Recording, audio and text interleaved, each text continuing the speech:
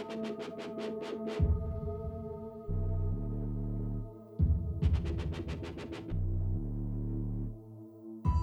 I had a pistol, I'd shoot out your gizzard pin. A fiery wedge, eh?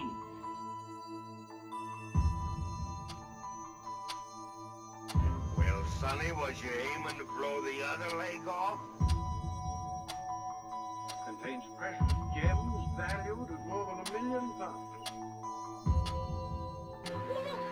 Is that another shot? Mind if I just come aboard, please? Just for a spell.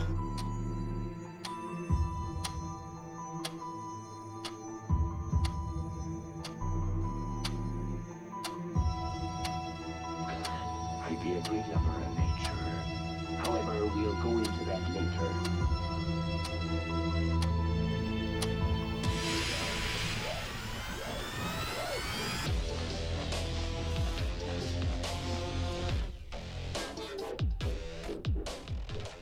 Hey, welcome back everybody for another enthralling episode of the podcast.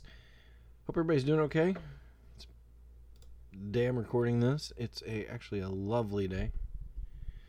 It's one of those days that you really don't want to be outside or inside, but sometimes sometimes you just got to be inside for a while. But I have a big window right beside me, and I'm looking out at it, and that helps. That absolutely helps. What are we doing today? Today, this is for the Intro to Multimedia class. This is going to be, we're talking about Chapter 2, which is collaboration. So collaboration, in a school setting, typically, those are group projects that an infinite amount of people do not like. The thing about working sort of collectively with other people is it's a little bit different in school than it is in the professional world. There's always, you can break those groups down. There's always, the people who want to do everything. There's nothing that anybody else can do that's as good as, what they can do it. And those people are annoying. And then there's the other people who don't want to do anything, don't reply to emails, don't reply to, group chat, whatever you happen to be using. They don't do a lot of that stuff. And that's annoying. And then you've got sort of a handful of people who are just kind of like, hey, I just want to work. Just want to do the job. And so what we're talking about today is how you work with that. In the world of journalism, it's pretty common to have to do that, especially in this day and age right now, where, once COVID hit, and that seems to be dominating everybody's frame of mind right now. And suddenly everyone's having to do a lot of work from home. And so in this particular case, you may be working with a company that you're normally used to all being in the same office together. And for the past several months, you've had to figure out how to do this remotely. And, in some industries have been doing that for quite a while. And it sort of depends on the people and, what it is you do and how well that works and how well it doesn't. So what we're going to talk about today is kind of how you make that work. Things you can do to make it better.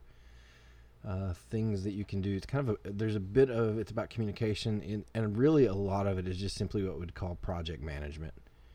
This can apply to a lot more than just simply journalism stuff. So, multimedia journalism at its core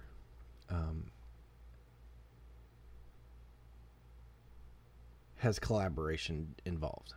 There's no getting around that, because good journalism happens in the field, and depending on what's going on, sometimes those people have to be all over the place. Depends on producers, reporters, photographers. Sometimes you're doing all of these things. Depends on what sort of an organization you're working for. But there's a good chance you're going to be working out in the field by yourself, and you're going to have to be relying on other people who may be doing other parts of the project, or they're just working in tandem with you and acting as a support role. But mostly it's because we all have things that we do better than others. Like, I'm a pretty good jack of all trades. I'm a good photographer. I'm a good writer. I'm a good editor. But there's some of those things that I'm better at than others. And, then that's how most people are. They can do some things well, but there's typically one of those things that they do better than the rest of them. And so our goal is to partner up with people who are better at us than other parts. So if you're a really good writer and you're an okay photographer, I mean, there's, it's all right. You're solid. But you can pair up with someone who's a phenomenal photographer. That's just going to make everything better. Same way with video. If you can do all of it, if you can have a good writer, a good photographer, and good videography, everything gets better. Everything is better. And so we want to partner with people who are better than us, kind of, so the overall arching result is just a better end product. So when we enter what we call into full convergence, and everybody's doing their own thing. And so we're all partnering up with other people to gather and disseminate the news. So convergence, if we're talking about, that's a word that gets thrown around a lot. Convergence basically means, that the sum of the parts is greater than the whole. So you can have, things come together to create something new. Convergence in technology, like if you look at a smartphone it's all these different technologies. It was, photo technology, voice technology, all these other wireless technology, all of these different things that we used to have different devices for, all came together, and now you can have one device that does all of it. So kind of in the same way, full convergence is a lot of people coming together to kind of create one new thing, and working as a really good team. And if you want to be in that sort of a collaboration environment, you need to have some skills in that world too. So being a good collaborator has more to do with diplomacy than anything else. And admittedly, diplomacy is one of those things that we seem to be in short supply of lately. We're in this very sort of tribal mindset as a culture or society, and we tend to play a lot of zero-sum games, like I get everything and you get nothing, and that doesn't typically work out very well. So what normally works out is, this is what I want, this is what you want, what can we do so that both of us get the most out of it that we want, where everybody's happy. That's diplomacy. We try to make both sides, or all three sides, or however many sides you have, as happy as possible. Now, when we're talking about a project, we're all collaborating to try to make the end result really good, not necessarily to make everyone as happy as they're going, they want to be. So your job's not necessarily to be nice.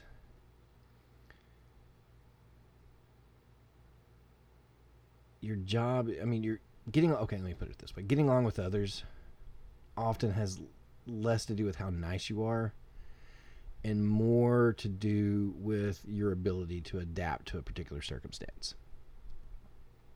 And the thing about journalism is things are always changing. You have to adapt to evolving scenarios. Stories change. The people you deal with change.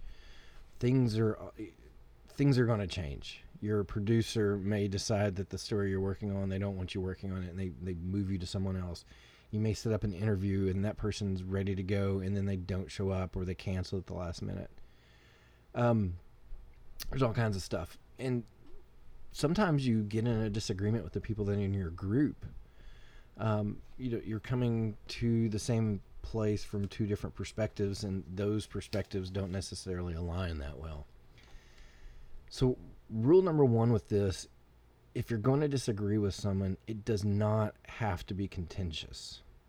Disagreeing with someone about the way a story is coming together does not have to be contentious.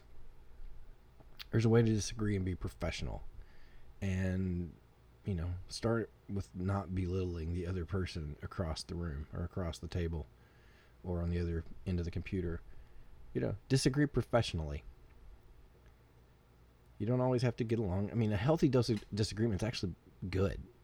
You don't want to surround yourself with an echo chamber. One of the worst things you can do is just get everybody that just wants to agree to everything. They're not going to challenge any idea. And so, because a little bit of healthy disagreement is going to help you grow as a journalist, and it's also going to help the story grow.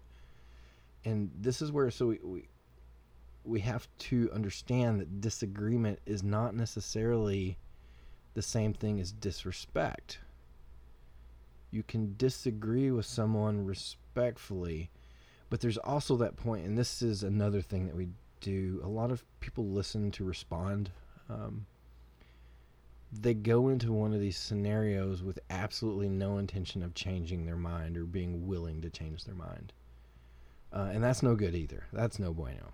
We want to be able to go in with this is what I feel really strong about this idea, but I'm open to hear a different perspective. And you'd be really surprised that sometimes those different perspectives, if you're willing to let yourself listen, turns to find out sometimes they're way better than whatever you could have brought to the table. And that's exactly the kind of environment that you want. And so rule number 2 is, in order to bring this sort of diversity of ideas and thoughts and perspectives, make sure everybody has the chance to talk. This is where, if you're that person who always wants to be in charge, this is the point that I'm just going to politely say you need to shut up for a second and let somebody else talk. Now, the other side of that is, if you're the person who's just quietly sitting there with some sort of idea in your mind and you don't want to talk, you need to speak up. And the other part of that is, as a group, you need to make sure that that person speaks up whether they want to or not. The thing about group work in a project work in the professional world is those different kinds of personalities who may do too much or do too little, they tend to weed themselves out. Bad people who don't work well with others and don't play well with others, or just don't pull their weight in the professional world, tend to sort of, they find something else to do with their days. I'll just put it that way. So make sure everybody has a chance to express their opinion on all this. Rule number 3, understand that not everybody's going to be happy all the time. That is reality. You're not always going to get your way. Not everybody's going to be happy, and that includes you.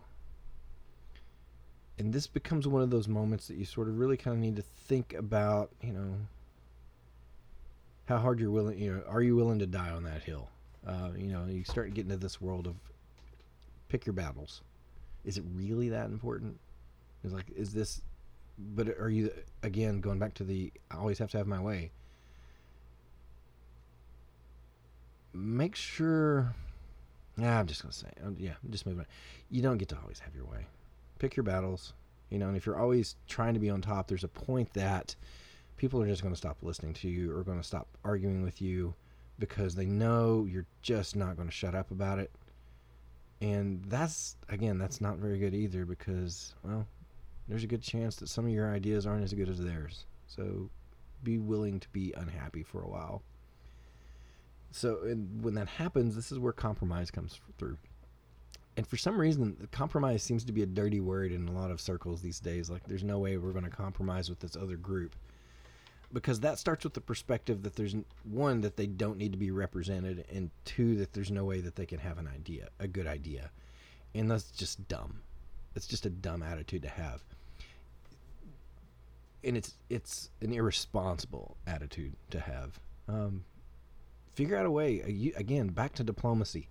Figure out how you can compromise so the overall thing can move forward. And sometimes you have conflicting personalities within this group. But figure out how that you can make this thing move forward. And your idea may get cut. And you may be, you have to be okay with that. And But again, choose your battles wisely on this one. And as a result of this, and I don't know how many times I've had to tell people this, they never seem to believe me. You're going to have to learn to have thick skin. People are going to criticize your work. You're going to have professional criticism within your group. And if we're dealing with journalism, the moment you post something on social media is, about a second later is when you're going to start getting criticisms. So you've got to be able to write and produce and function and not have a meltdown if you or freeze up if you don't get your way, or if somebody steps on your toes, or you're just going to have to learn to deal with criticism. It's just a reality of it, whether we like it or not. So how do we bring all this together? Well, first of all, as a group, you need to clearly define what your story is going to be. Like, what do you want your audience to leave with? A lot of times when I'm designing, when I'm writing stories, or if I am producing videos, or writing a speech or something like that, one of the things that I'm really conscientious of is, what do I want to leave my audience with? Like, what do I want them to walk away with? And then I sort of work backwards from there. So the question is, if this is where I want them to end up, how do I get them there? And then, you work that backwards, and you find a path, and you find the angle that you want to tell it. And this is, again, if you're trying to reach a particular type of audience, and excuse me, and try to get them at in a particular mindset, you really kind of need to think about the angle or the perspective that you're going to tell that story. What can you do, and what sort of, way, and that angle, perspective, is it that you can tell the story? So, case in point, one of the big kind of ways to do that is, a lot of news these days revolves around conflict. Group A is fighting with group B, or person A and person B, or whatever the thing is. The story is about some sort of conflict between two different entities. And if you just tell that story strictly from one side or the other, then all you get is kind of a he said, she said sort of story if we're dealing with conflict. And you don't really know how to believe, or what to believe in that. And so another way to think about that is like, well, instead of telling the story from either perspective, or only those two perspectives, there's often a third perspective, and that's the perspective of the people that are caught in between. These are the people that this conflict affects. So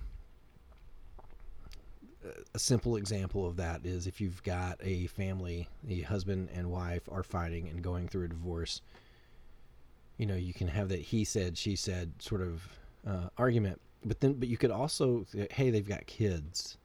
And so you then tell that story from the perspective of the kids as well.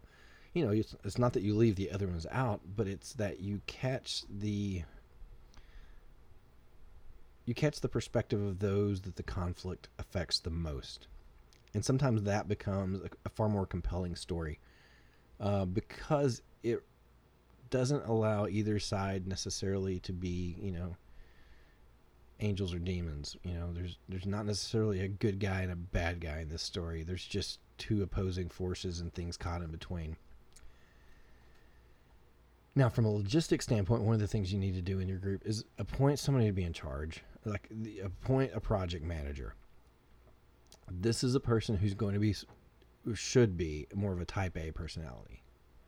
This is the person who doesn't mind, who's good at keeping track of things. And this is the kind of person who likes, Microsoft Excel. They like spreadsheets. They like, they're a numbers kind of person, or at least more so than you are. This is the person who's going to keep everybody on track and make sure everybody knows, everybody's doing exactly what they're supposed to be doing and when they're supposed to be doing it. So once you have that person established, the next thing you need to do is clearly define the responsibilities of everyone on the team. I need to know exactly what I'm supposed to do. You need to know what you're supposed to do. We need to know where that starts and that stops, because we want to try to avoid overlap. And also, like, I need to know what you're doing, and you need to know what I'm doing. And so this way, we're putting a puzzle together, and everybody knows, which piece they are and how it fits together with the other pieces. And this is going to make, the decision making process, a lot better, and the overall project typically a lot smoother. And the next thing you need to do is to start establishing deadlines. You've got intermediate deadlines, and then kind of a final deadline. The intermediate ones are these benchmarks that you just need to. We need to hit this point by this date. This needs to happen by this. This is the final day that everything gets done. And so we don't want to turn everything in all at the same time on the last day at the last minute. So we set up intermediate benchmarks to get those things done. And also, a lot of times this works because sometimes one of the worst things that happen in a group project is if you're done with your piece, or that you're stuck at a particular point in your piece, and you can't go any further until somebody else in your group gets their piece done. And so when you're just sitting there waiting, that's kind of an awful place to be. So you, again, with the project manager and the deadlines and making sure everybody's pulling their own weight, this is how you make sure it happens. Make sure everybody's there, and that way nobody's waiting on anybody else, or at least no more than absolutely possible. And the next thing is agree on a common workflow. A workflow is sort of how you get things done. This person takes, we'll say they write a story. They then submit it to this person who, edits it. And there's an established back and forth between the writer and the editor. And then at that point, once it's finally, submitted, where it goes for a final publication or whatever it happens to be. You just need to know who's going to be responsible for the editing and the reviewing of content for accuracy and consistency. Because those things are central to what we do. If you can't get it right, then you don't need to be in journalism. And if you're not willing to do the legwork to get it right, again, that's where we go find something else to do with our days. And the other one, again, more basic logistics stuff. Figure out a file management system. This is the thing, if you're all working on a particular project, how do you do that? There's software packages out there that allow for people to do this kind of together. Like if we're just sharing files, a lot of times, personally, I use Dropbox a lot. I'll just share a folder with somebody else. That way we can all have access to everything. Other people like to use, the Google Drive. I'm not a big fan of Google Drive, but, to each their own. We can manage. And make sure everyone knows kind of what the technical requirements are of the files, where they're supposed to save them. So if we're in Dropbox and we all have a shared folder, the photographer can have their folder, the videographer can have their folder, the writers can have their folder, whatever it happens to be. And then that way everybody can see what everybody else is doing. And this is a big one, especially when you're in the world where you're just all doing your own thing. You may be all working on your own pieces, but you're all working on a common project. It's good to touch base with people just to kind of know where you are. The more time you spend working on your own and apart and, virtually, whatever, the more important it is, or the greater level of importance it is to communicate with your team regularly. Because sometimes it's one of the, if you may see something that would be really useful to somebody else on the team, but unless you know where they are and kind of where their head is, then you don't necessarily know to share that with them. So always keep an eye out for information that could assist them, and you pass it along. We like good information. We like, to make the lives of others a little bit easier if we can. And then finally, here's the big one. Go in it with an expectation and that you're going to produce high quality work. One of the things that I will, especially for my video students, that I will try to beat into their heads over and over and over and over again, and I'll try to beat it into yours too, right now, if you have to tell yourself it's good enough, like if you have to convince yourself that what you did is good enough, then by default it's not good enough. Like if you're trying to convince yourself that yeah, it's good, yeah, and deep down you're thinking, I really wish I would have done this and done that, I could change that, or this is the point. Everybody's like, I really just need to redo that, but I don't want. And laziness kicks in, and you're just like, I just don't want to do all that extra work. Once it's done, and you're building a portfolio of your work, and so the stuff that you send out is going to be representative of what people think you are, and who people think you are, and the quality of work, and that can either help you or hurt you. So do good work. Just always do good work. And actually, this wraps up chapter 2. These first chapters in this book are actually pretty short, so we're just kind of knocking them out pretty fast. Let's see, we're around 26 minutes or so. I'm going to take you out of today with a band called Warm Sun. It's one of the plethora of bands that my friend Jason Hutto has been in. And here's a song called See You at the March. Have a good one.